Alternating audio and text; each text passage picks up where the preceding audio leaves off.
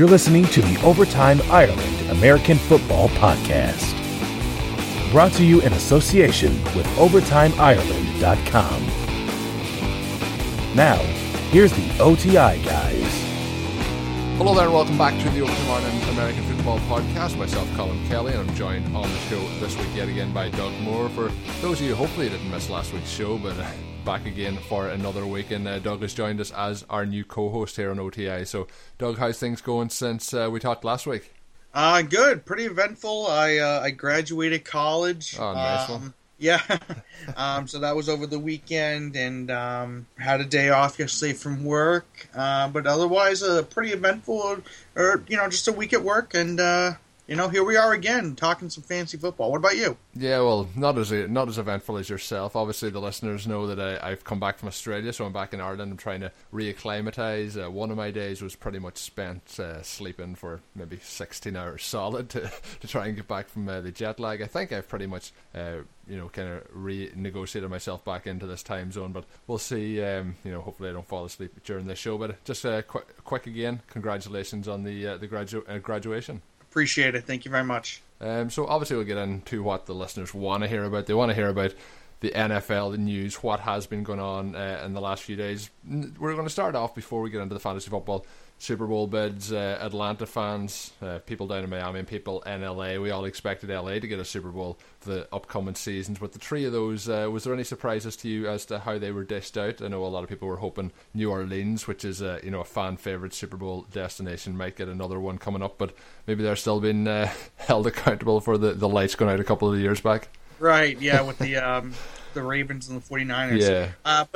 But I think, and I've seen this a couple times today, where basically the mantra of all this is either you build a new stadium or make massive improvements, or you're not going to get a Super Bowl. 100%. And that's unfortunately how it goes. Not saying I agree with it, but that's just it's out of our hands. Unfortunately, I don't think we're paid enough to make that decision.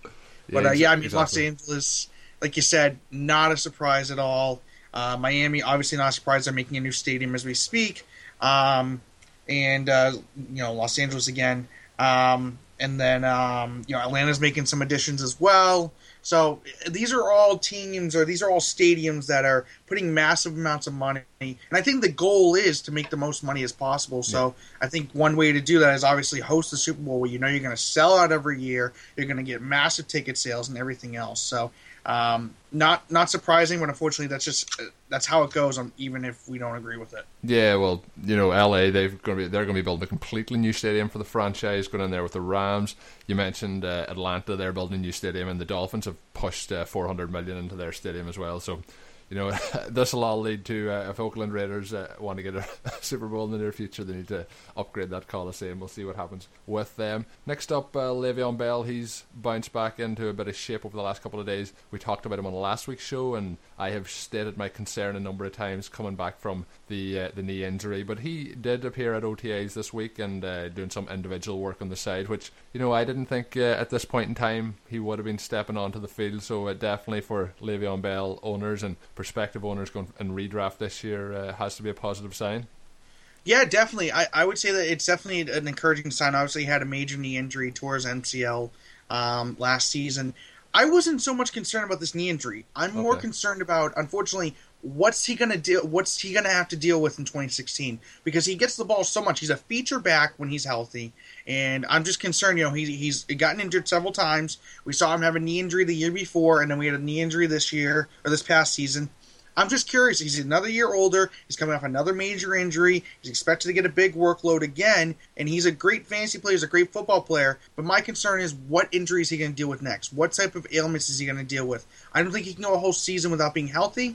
Do I think he could go a whole season playing? Maybe. But he's going to be dealing with injuries, and it's going to be interesting to see the severity of these injuries, and also, just how many he deals with it, and on his week-to-week basis, if he's going to play or not. Just because I think, just from overall him playing a ton, and his injury history, and just the nature of the position, he's going to be dealing with something, or more than something. And I'm just concerned if he's going to break down again, and obviously these injuries in the past, tough luck, but it just comes with the nature of the job. Yeah, exactly. Playing the running back position, so physical, and so many of these injuries. But you have to say, when you look at Le'Veon Bell over the last couple of years, he has been unfortunate with the injuries, but he has that track record of getting them as well, unfortunately. And I was listening to a number of different footballguys.com podcasts these last couple of weeks, and they have some great information on there when they were talking about Le'Veon Bell, and they were talking about the fact that when he came into the league, the weight he cut down weight, similar to what we're talking about Eddie Lacy this year. And when you drop that weight, sometimes your body doesn't fully adjust to that, and he's picked up those injuries. So maybe the difference in his body type over the last couple of years may have in some way contributed to those injuries. But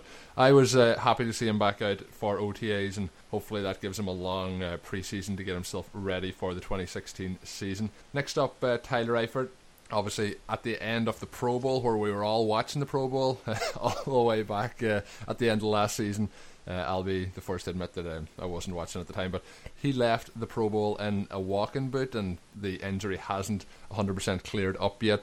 Rumours going around, and it appears that he is going to have ankle surgery this week. So, he's a player that I put a lot of stock in Dynasty, and he's one of my top tight ends for the upcoming season. Just I'll let you go first with your seasonal outlook for him. He's expected to be on the PUP list for the start of training camp. Should be back for week 1, all things considered, but with setbacks and things of that nature, it could be worrying. What's your season outlook for him? I expected a huge role for him moving forward with the the movement of the wide receivers there, and you really have just AJ Green as a veteran player. But Tyler Eifert for the 2016 season, your thoughts, Doug? Yeah, no, this is so obviously a big turn of events. Dealt with this ankle injury, from the Pro Bowl, and now finally deciding to have surgery after trying to rehab it for months. We've seen reports he could be out 3 months. He could be in danger of missing week 1. And obviously you brought up a good point. They lost their wide receivers. Not their major ones, but they lost Marvin Jones. They lost Mohamed Sanu, both their number 2 and number 3 receivers, and they only brought in Tyler Boyd. And he's more of a slot receiver than anything. So if anything, I think we could see more Tyler Eifert when he's on the field this year. But the problem is obviously this ankle surgery came out of nowhere really after not hearing anything all offseason. But someone brought up a good point today. I can't remember who off the top of my head, but I wish I could give them credit. I'd rather, and I agree with them. They said I'd rather deal with Eifert getting a cleanup in his ankle and that sort of that danger or that risk than Jordan Reed with his 5 concussions and the next one taking him however long. Because both of them are really good tight ends, and I think, arguably speaking, Eifert I think could be the number 2 tight end in fantasy this year. Because I don't think there's a clear guy right now behind Gronk. And I think Eifert has the potential to do that, just simply because he could be getting more volume and, just overall what we saw from him last year. So if everything goes according to plan, I'll still, draft him as I normally would if I know he's only going to miss 1 to 2 games, because with him, it's almost bound to be expected anyway. He's dealt with injuries a long time now. Yep. So as long as they don't rush him and maybe he misses 2 games for the sake of playing the other 14, it's not going to change much on how I feel about him. Yeah, I agree with you there. Obviously, he scored 13 touchdowns last season, so if you're getting that production, as you mentioned, he's going to be up there in that top 3 or 4 tight ends, and I agree with you. As I said, I put a lot of stock into him in Dynasty, picked him up in a number of leagues, even this offseason, where I had to pay quite a high price, so this news was very, very concerning to me. But when you look at his career as well, one of the main knocks on him, like you said, with Jordan Reed, who has missed a number of games, a lot of games, in fact, throughout his career and his young career. If you look at Eifert, 25 years old now, but he's missed 15 games in the 2014 season, missed 3 games last year. So he did make a monster step forward last year, and I was hoping for another step forward this year, but we'll see how it goes. And I guess I think what you said is correct. If you're looking at an ankle cleanup versus a history of 5 concussions, I think I would be with you there, and I would go with the ankle cleanup. So we'll see. Hopefully Tyler Eifert owners like myself out there will see him back for week 1 of the season. Another just note on the Cincinnati Bengals schedule to work out Dwight Freeney this week, the veteran pass rusher. Obviously could bring a lot to any defence, I really think, around the league. He's getting older, but if you put him in that situational role, just get him in on passing situations, third downs, etc., I think he still could have a big role role to play in many defensive schemes around the league. I had seen him linked with the New England Patriots over the last couple of weeks, and I think the Bengals would be right to have a long look at him. Your thoughts just quickly on Dwight Freeney? I know we look at mostly offensive side of the ball on this podcast, but it's always good to just keep an eye on everything in general.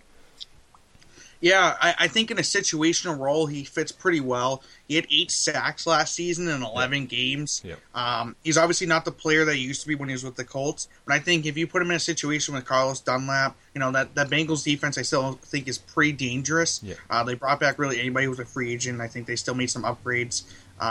So I like this if he does get signed by them, because I think if he can be used like the Cardinals used him last season, he could still give you pretty solid production, whether it's, obviously we're not going to see him on every down or even close to maybe even half of them, but in the right role with the limited amount of snaps, he could be productive yet again. So I think this is a low-risk signing, because I don't think you're going to have to sign him for much, because, we're already into OTAs and training camp, and he still hasn't been signed, so I don't think he'll come pretty expensive. Yeah, and I think it could be a situation as well with Dwight Freeney. There's quite a few veteran players sitting on the market at the moment, and a lot of them, they're probably not too pushed about hitting into OTAs, coming up, and not too pushed about getting a training camp. You could see a lot of these guys still not signed, and even Freeney, he may have this workout, but it might not be to week 2 or 3 of the season where he gets signed, and then when the veterans, after week 2, a lot of the stuff with the contract starts to switch up, so we'll see what happens, and if he does link up with the Bengals for the season. Next up, Tom Brady. Obviously, we all know what happened in Deflategate, and it's still going on. I'm starting to wonder, is this ever going to end? I'm about a year past Deflategate, but again, Tom Brady has appealed the situation, and I know it's something that you want to talk about. So, will this ever end? Yeah, it when we saw this the day after, or even the night right after the AFC Championship last year ended, we see this report and we didn't think much of it now, and I don't think anybody would have predicted that it would have lasted almost a year and a half. And this has just been a mess. I don't think, obviously I'm a Patriots guy. I try to stay unbiased in this. Yeah. But, I think it's ridiculous on all sides how long it's been drawn out. And really, I would have been happy if Tom Brady had negotiated it, if the NFL obviously allowed it or was willing to do it. Negotiate maybe 2 games. That's it. I don't believe in the first round pick being taken away, but there's nothing you can do about it now. But, no. It's just this messy situation that everybody's going to argue about, and it's going to take over the summer again until we get a final ruling where nobody can do anything about it. And they still could, even if someone doesn't like the ruling. Unfortunately, in U.S. politics, you could take it to the Supreme Court if this doesn't work out. So, it's not over even if this ruling doesn't, if someone's upset with this ruling. This could go on for a lot longer than people think, and it's just messy all the way around. And I think we all will praise the day it ends, but that may not be for a while. Yeah, I agree, and I think even as you mentioned at this point, it probably just will go on. I think with the situation, it's back to the 4-game ban. It has been re-upheld.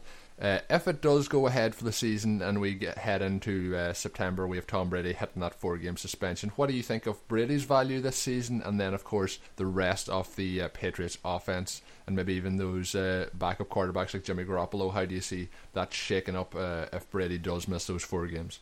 So I actually spoke about this last night Inside the Pylons podcast. So I think if Jimmy Garoppolo plays, I think he could have some fantasy value. He still has a good amount of weapons around him. He's got Edelman, he's got Gronk, he's got Deion Lewis, hopefully, Martellus Bennett. A good amount of weapons. I wouldn't say he's a guy you could start every first 4 weeks, but I think there's worser options out there, or more worse options at the quarterback position. But for the rest of the offense, I think, when I was looking at this last night, one of the things that I noticed, the Patriots had a big need at running back going into this offseason, I thought, especially with LeGarrette Blount going into his free agency, and obviously Deion Lewis dealing with that ACL injury. And all they do is re-sign, LeGarrette Blount, and then they sign Donald Brown. Now, obviously, the Patriots are probably going to bring in more running backs as we get close to training camp, like they did last year, and that's how we found Deion Lewis. But I think this is a really good sign for LeGarrette Blount. I think he's locked into that number, that 2-down role where goal line back. Yeah, so He's a power running back. I think he could be relied on more if Brady is out because obviously you're going a big downgrade. No matter how good Garoppolo may be or his upside may be, you're never going to be Tom Brady, I don't think. And that's a big downgrade, so I think they might try and run the ball more. But I'm not concerned about a guy like Gronk who, I said this last night, I think the two biggest weapons for a backup quarterback who doesn't play much are tight ends and receiving running backs. Yeah. So I think Dion Lewis and Gronk, who you can both just flip the ball off to or throw it over the middle of the field, as your safety valves. I think both of them will be fine. I'm a little more obviously concerned with Dion Lewis if he makes it back for week 1, but every indication so far is he will. But I don't expect much of a difference in terms of what the Patriots can do offensively. And I'm not saying that's because Garoppolo's anywhere near Brady. It's more so at the end of the last season, the Patriots had nobody. They had Edelman dealing with a foot injury. Everyone was out. Knee injury. They had Blunt on the IR with a hip injury. Dion Lewis with a knee injury. And their offensive line, they lost their left tackle. They lost a guard. They just dealt with injuries everywhere. And still Brady was able to put up numbers. So with all those weapons, and maybe even a better offensive line, better tight end core, maybe some better wide receivers like we've seen, I think it could be somewhat close to that. But I don't expect much of a drop-off. I don't think for like the main players like Gronk and Edelman and Dion Lewis. The others, maybe, but I'd still be comfortable drafting those guys regardless of where Brady goes. And just to answer your question quickly, I still Brady's a top 10 quarterback. Yeah. So for me, because here in New England, when you make Tom Brady mad, he gets even better. And I think he'll be out for that whole revenge season and blah, blah, blah. But I still think he'd be, if I'm going to draft Tom Brady, my strategy is to grab another quarterback quickly. Yeah. Because you're going to need someone to fill in, obviously, those first 4 weeks and stuff like that. So, but no, I'd still draft Brady as a top 10 quarterback. Just make sure you get a really good backup quarterback as well. Yeah, and I think it goes back a little bit to the point you made earlier about Tyler Eifert. If you can get him for, miss 2 games of the season and get him for the rest. It's the same with Brady. It's the same with these wide receivers. If you're missing Brady for the first 4 games, you're still going to get 3/4 of the season of high fantasy production as well. So I think you're taking that a little bit of a risk. You don't want to start the season 0-4, but if you can build around the rest of your roster, as you said, take that other quarterback a little bit more swiftly, it all works out for you in the end if you can get things to fall right. At the start of the show, I forgot to do the plug that we do for our sponsor, so I'll just run through it now. It is sportstraveltours.com. It is sports travel for fans by fans, and thanks to them this upcoming 2016 season, they have agreed to give us a special discount code to allow you 10% off their packages. The code is OTA. All you have to do is when you hit to the checkout with your package, just put in OTA and in the promo code, and you'll get that 10% off. So I forgot to do it at the start, get it out of the way now. So let's get on to our next topic. It is the Miami Dolphins. We're talking about some of the off-season moves they made and what can they do this upcoming season. Obviously, new coach there. We have Adam Gase coming in, and then with the situation with him teaming up with Ryan Tannehill, they took Tunsil in the draft, and as well we'll talk about Carew, who came in to add a little bit of depth to that wide receiver core. What will we expect this season from Devontae Parker? So I'll let you really go and start it off, and I'll try and come in with any parts that I think that you might have left out or tie things up. The Miami Dolphins off-season moves. What are you expecting in 2016? I think this time last year, actually, we were thinking the Miami Dolphins had a real chance at upsetting the Patriots because we had the other Tom Brady suspension all the way back when it happened first, and we thought we were going to see the Dolphins come in and get a shot at the crown. What do you think this season, though, for the Miami Dolphins? Can they go a little bit better than last year? Yeah, I don't think they can get much worse than what they did last season. Horrible coaching, horrible front office. Some of the moves really head scratchers for me, or at least one in particular. Obviously, getting Tunsil at 13 is a pretty good pick. Yeah. I think if he stays out of trouble, you're getting yourself a future, a generational tackle, at least a talent at tackle. Obviously, he's going to play guard, it sounds like, to begin his career, but they need help along all their offensive line. So I think wherever you put him is going to suit him well. But I really like the coaching move they made. I think getting Adam Gase is probably best case scenario, maybe second to Hugh Jackson. But I believe, if I remember correctly, they were the ones who first announced their head coaching before the Browns hired Hugh Jackson. So they had their choice, and they went with Adam Gase. So I think, obviously we saw what he did with Jay Cutler last season. Really helped him improve. I'm not saying Tannehill is going to improve a ton, and I was on that bandwagon last offseason. Yeah, me too. I'm thinking him as a top 10 quarterback potentially after finishing off the season strong in 2014/2015. So it'll be interesting to see, but I don't think there's an excuse now because they improved their offensive line. Devontae Parker should be healthy to start week 1 as opposed to being, coming in at the end of the season and then dealing with another foot injury. Some of the things that are really curious, and you pointed on that, Leonte Carroo, and I know we talked about this prior, they spent a 3rd-round pick on another wide receiver when I thought their wide receiver core was pretty decent. Yeah. They had Jarvis Landry, who I think is arguably the best slot receiver in football. Devontae Parker, they spent a 1st-round pick on him last year, who I think has a really big future ahead of him. They also have Kenny Stills as their number 3 wide receiver, who, he's a deep threat, but there are worse out there. But then they go and spend a 3rd-round pick to go and get Carroo. If I'm not mistaken, they actually traded up to get him. Yep. So it'll be interesting to see because I think at best he'll be that number 3 receiver for them. And I think it's almost a waste of his talents if they don't use him properly because I think he's vastly underrated. Obviously, he dealt with being out with the suspension, also being the focal point of the Rutgers offense. So it'll be interesting to see, but obviously another good weapon for Tannehill, I think. The 2 other areas I'd point out, running back, and I know we touched on this last week. Obviously, they let go of Lamar Miller. They tried to get C.J. Anderson, and they didn't. But in the end, they draft Kenyon Drake in the 3rd round, and it'll be interesting to see who wins that running back battle between Jay Ajayi, who was a 5th-round pick last year, and then Drake this year, who was a 3rd-round pick. But I don't like this running back unit for them. I think both are unproven. Obviously, Ajayi looked very good in a very limited role, but that's not saying that he can automatically do well in a bigger role. Yeah. So it'll be interesting. The other thing is tight end. I think this could be the make or break thing for them this year. Can Jordan Cameron actually do well this year? Because he did horrible last year. He did less than horrible, I think. Yeah, he did even worse than horrible last year, especially compared to his Cleveland Brown days. Yeah. So, and I can't believe I'm saying that someone actually performed better on the Browns than another team, but it's true. So, it would be interesting to see. I guess if there's one good thing to look at, when Martellus Bennett went down with an injury last year and Adam Gase was the offensive coordinator, Zach Miller stepped in and actually did a pretty good job, and now he's the starting tight end in Chicago. So I would say that's a glimmer of hope for him.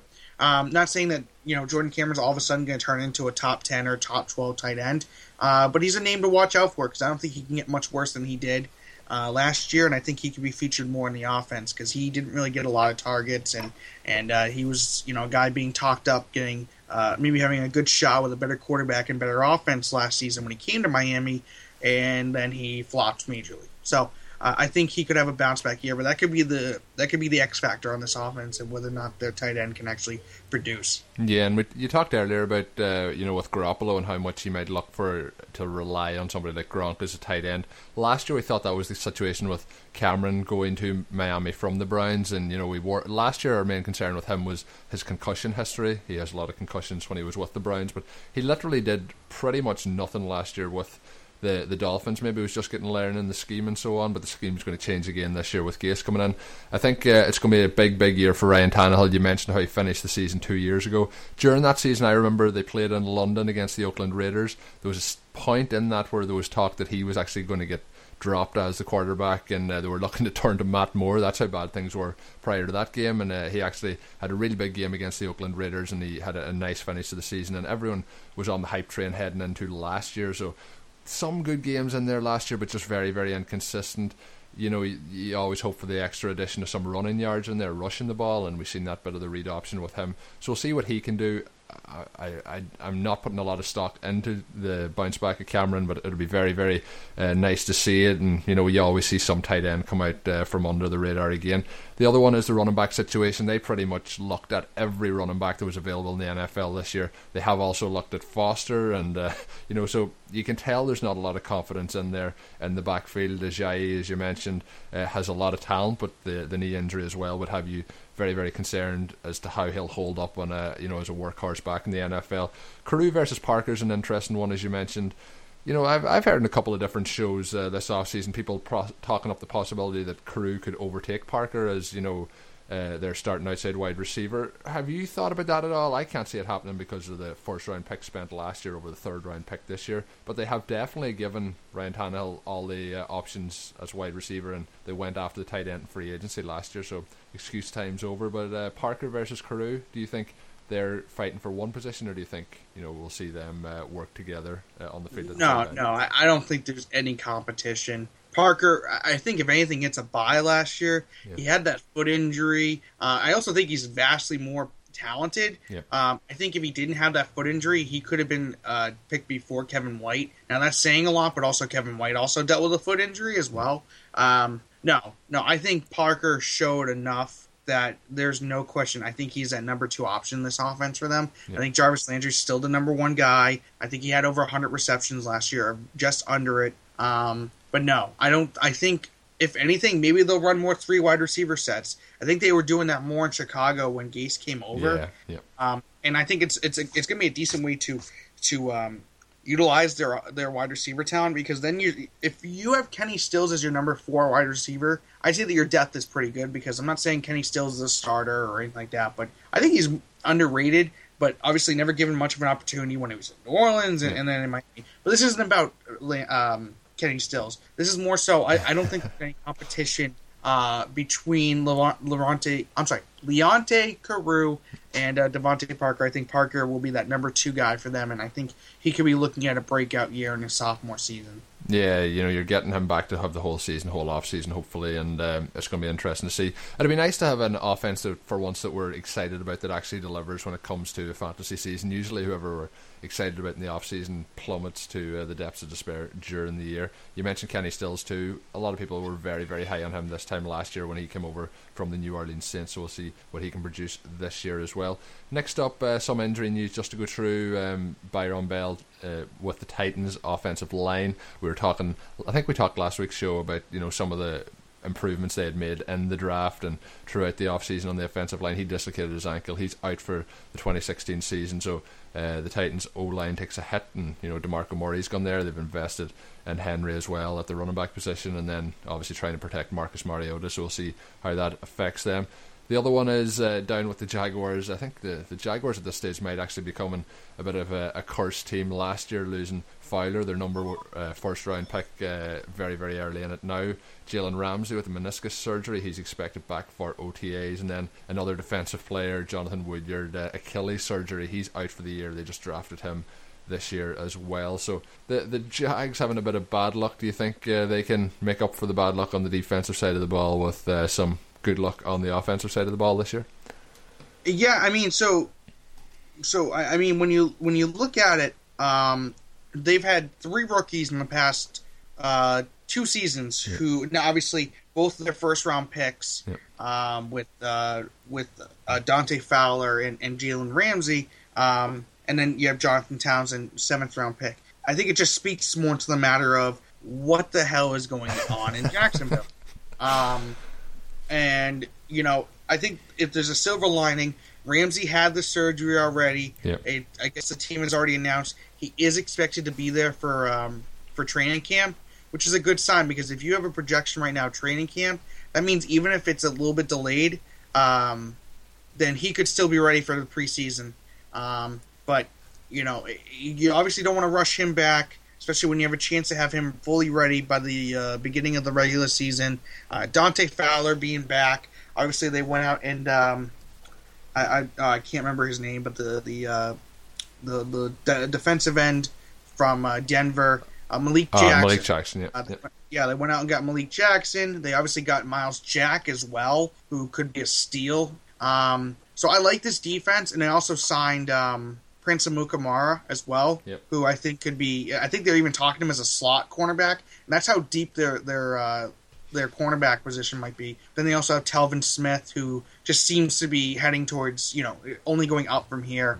So I really like this defense, but I think their offense still have some concerns about their offensive line. I don't think it's as sturdy yet as it could be. They have two talented running backs in T.J. Yeldon and Chris Ivory, who I think, if anything, will provide them with not only one guy but two guys now who can run the ball really well. Then you have the awesome Allens at wide receiver with Don Robinson and Alan Hearn. I just came up with that, I promise. The Allen brothers.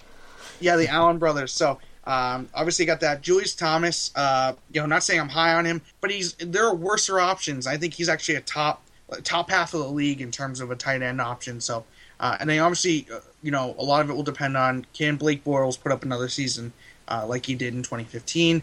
I don't see if you look at just their offseason. Yeah. Well, let me rephrase. So just based off this offseason, which has been nothing but positive, I think they haven't suffered any major losses and they've only improved their team. It's hard for me right now to say that, but you never know because he has been inconsistent. I think he still throws for a lot of interceptions. So it'll be interesting, but I think you have the right weapons, you have an improving defense, and I said this a couple times now, but don't be surprised if the Jaguars finish 2016 as the AFC South champions. Yeah, well, I don't think that's too far fetched. But when you mentioned Bortles, I think that he could be this reason that this team doesn't win the division. I think last year when you look back, there was a lot of mistakes that he got. I think they would have had a severely better record last year without the mistakes that he had multiple times in many games. But again, maybe he takes a big step forward this year, cleans up those mistakes, and has a big season. A lot of those points, if you're looking fantasy wise, a lot of points in garbage time last season as well. When we're talking about quarterbacks, we got a question on Twitter, and I do want to make a shout out for people. A lot of people favoriting, a lot of people retweeting. Get those when we look for tweets, for questions to be sent into the show. Don't be afraid to send us in those questions as well. But we did get a couple of questions in, and just to make sure we use one of them when we asked for them. Question in, and it's for quarterback twos that we expect to be ranked quarterback 2 or lower, that could be quarterback 1s in 2016. Is there anybody kind of in that 15 to 20 range or 15 to 25 range quarterbacks maybe you could see jumping up this year? Obviously we had Kirk Cousins last year who ended up having a very strong season. Maybe one of those guys under the radar that pushed themselves up a little bit higher. Yeah, so I'm not sure what the actual rankings are right now in terms of who's where right now. I think it's still pretty early to see. But if I had to point out a couple guys, I'm looking right here. Philip Rivers, according to Mike Clay, who writes for ESPN, has Philip Rivers as number 12 quarterback. I think that's way too low for him. And the reason for that is he's got so much ahead of him. And obviously, they don't have the running game to support it. Assuming, again, Melvin Gordon doesn't live up to the hype, which we talked about extensively last week. I don't think he will. But he still has Keenan Allen. He still has newly signed Travis Benjamin, who did really well in Cleveland last year. Stevie Johnson. Stevie Johnson is their number 3. Donnie still is Woodhead. Antonio Gates. They drafted Hunter Henry, and they got Danny Woodhead. He's got a plethora of talent, and they actually made some good improvements to their offensive line. So I could really see him having a better season. Just looking here, Blake Bortles is ranked 16th. Derek Carr is 17th. I think he could have a better season than that. Obviously, I think he finished in the top 12 as a quarterback 1. They improved their offensive line. They kept their 2 top wide receivers, and they improved their defense as well, obviously. So I'm just looking here. Jameis Winston, I think, is way too low at 22. I think he could be in line for a good season. I think he showed well at the end of the season. He obviously has Mike Evans, who I think will have a bounce back year. Austin Severian-Jenkins, who, I think he could take a leap beyond one game he had last year and actually do well consistently. Yeah, the injury really slowed him down last year.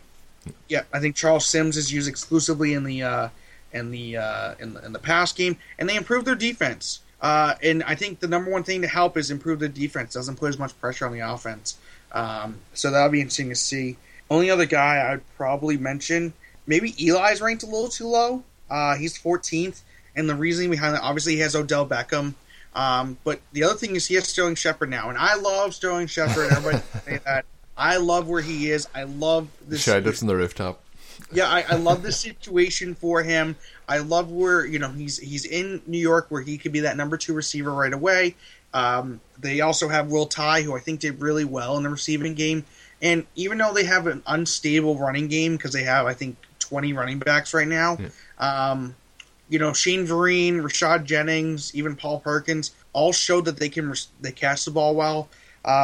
So there's that. They improved their defense, which could help as well. But those are a couple guys I'd point out. Maybe Marcus Mariota's. Yeah, you kind of stole a few of my guys, but I was going to mention Marcus Mariota, drafted in Dynasty in the Superflex League. I actually took him as my first quarterback in the OTI 2 League, and we're going to run out of time talking about it today, but the leagues will all be drafted by next week, so we'll do a little bit of a recap there. But I took Marcus Mariota very, very early in that one, and he's somebody, I talked about that O-line issue there with Byron Bell and the Titans, and it was mainly came to my concern because of Marcus Mariota. I think you're going to get rush yards from him. I think he's going to step forward this season. I think he showed a lot of good play last year on tape. I think Dariel Green Beckham's going to have a step forward year, I think, and I just like some of the moves they've made this season. Richard Matthews from the Dolphins as well moved down there, so we'll see how they go, but I'm looking forward to seeing Marcus Mariota and what he does. And if you're looking at somebody that's really, really way down the list and probably off most people's radars, and we talked about the situation a little bit last week,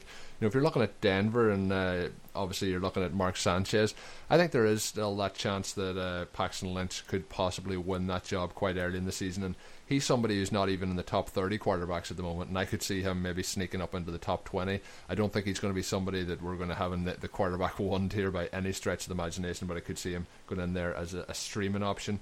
Another one, Jay Cutler, he had a step forward last year under Adam Gase. He's losing him this year, but he is gaining a very good wide receiver who we haven't seen in the NFL yet, unfortunately, and that is Kevin White. So we'll see if that can help him move him up. But there's a lot of guys in this list that are in that or quarterback 2 tier, and I could see them going into the quarterback 3 or 4 before they get into that quarterback 1 tier.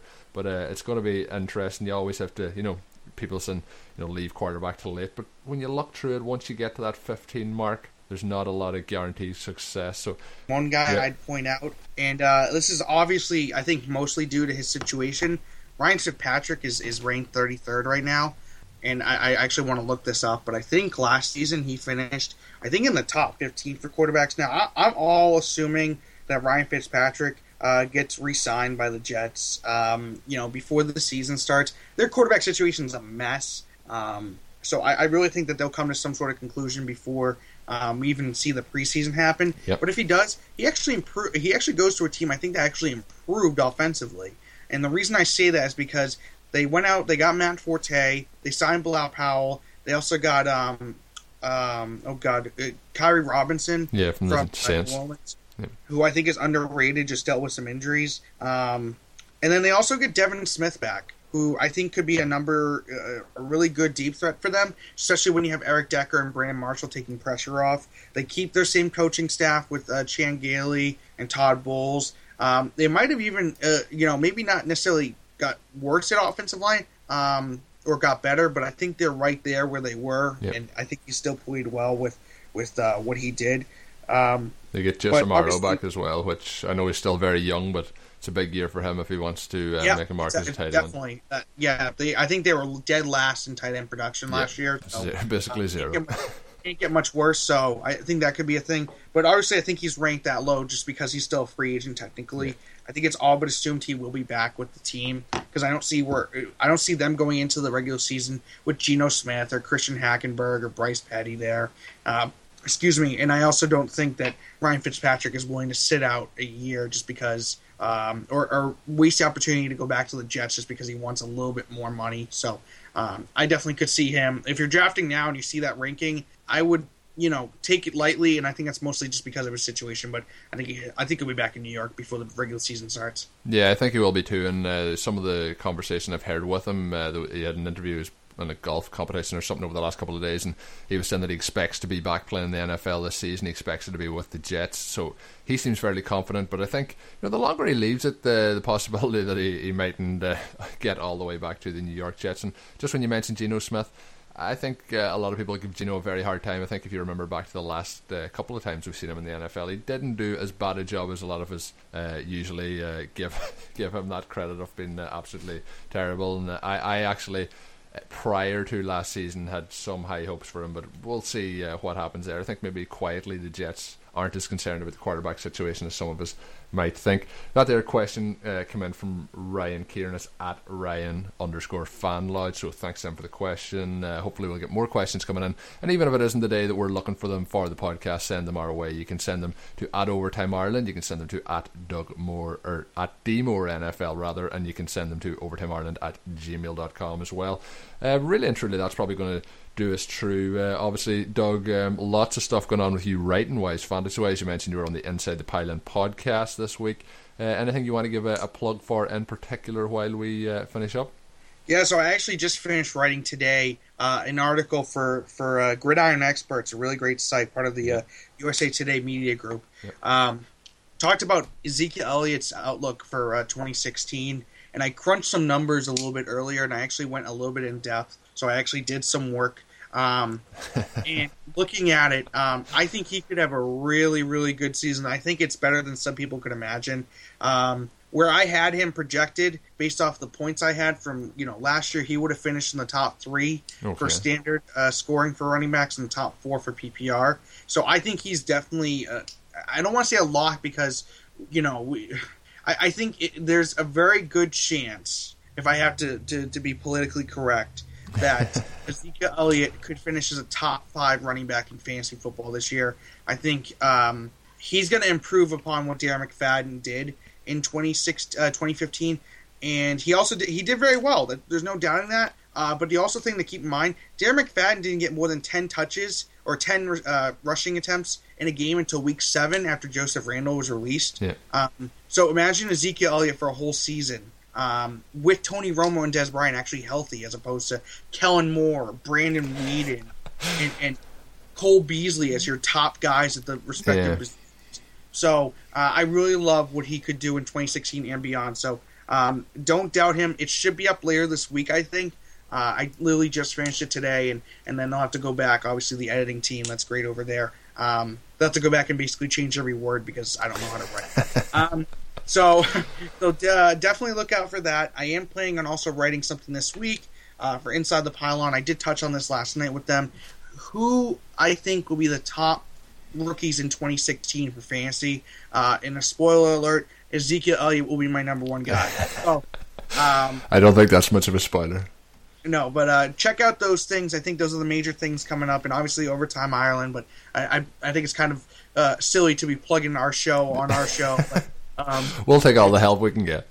Yeah. So, in case you weren't sure, be sure to check out Overtime Ireland. Those are the things I'd probably plug this week shamelessly. So yeah, and just a quick question: when you're talking about doing some in-depth work on Ezekiel Elliott, you're looking at the running backs now.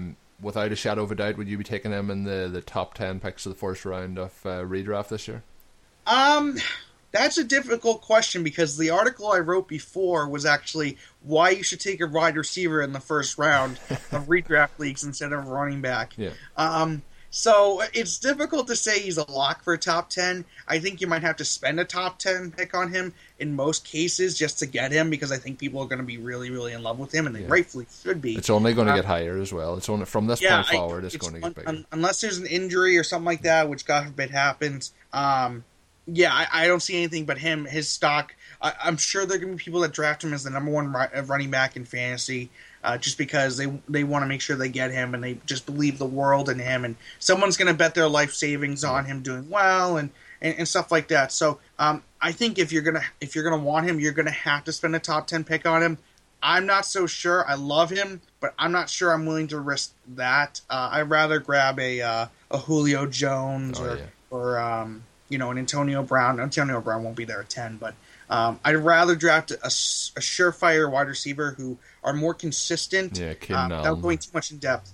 Just because most of the running backs last year didn't actually perform well. Jamal Charles, Eddie Lacy, C.J. Anderson, Le'Veon Bell, Arian Foster, Marshawn Lynch. So it's a very volatile position in general. I love running backs, and obviously I think wide receivers are more the position is more deep. Yep. But I'd still rather grab a wide receiver in the first round, unless a guy like Ezekiel Elliott falls to me at the end of the first round. Sure, I'll grab him, no problem. But you're probably going to have to spend maybe a top 8, top 6 pick on him, just because I think people are going to go batshit over him. Oh, I swore. No, we have the explicit tag anyway, so. Oh, nice. All right, so drop F-bomb.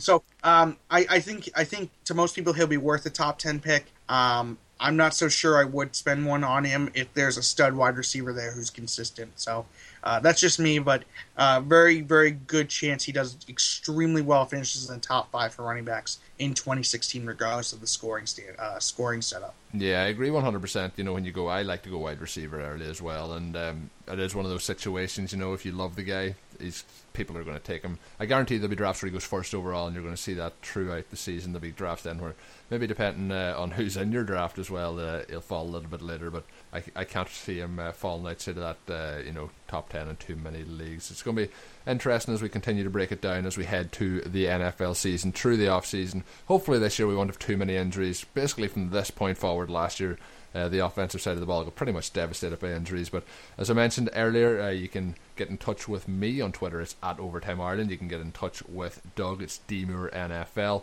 And as always, thanks for tuning in. During the week, last week, actually, we gave away 2 Overtime Ireland t-shirts, and I'll be giving away 2 more this coming week. So do be sure and follow that Twitter handle. Keep spreading the word of Overtime Ireland for a chance to win those, and give us a comment and a rating on iTunes, Stitcher, TuneIn, all the ways you can listen to the show. But until we're back with another show next week, and hopefully next week I think we're going to go back to having a guest on. There's a lot of guys, actually, we're building up a list. It's going to be hard to get them all on in a swift manner, but looking forward to getting a lot of different guys back on the show. So until then, of course, have a good one. Thank you for listening to the Overtime Ireland American Football Podcast. Please follow us on Twitter @OvertimeIreland. Check out OvertimeIreland.com and continue to spread the word. This has been an Overtime Ireland production.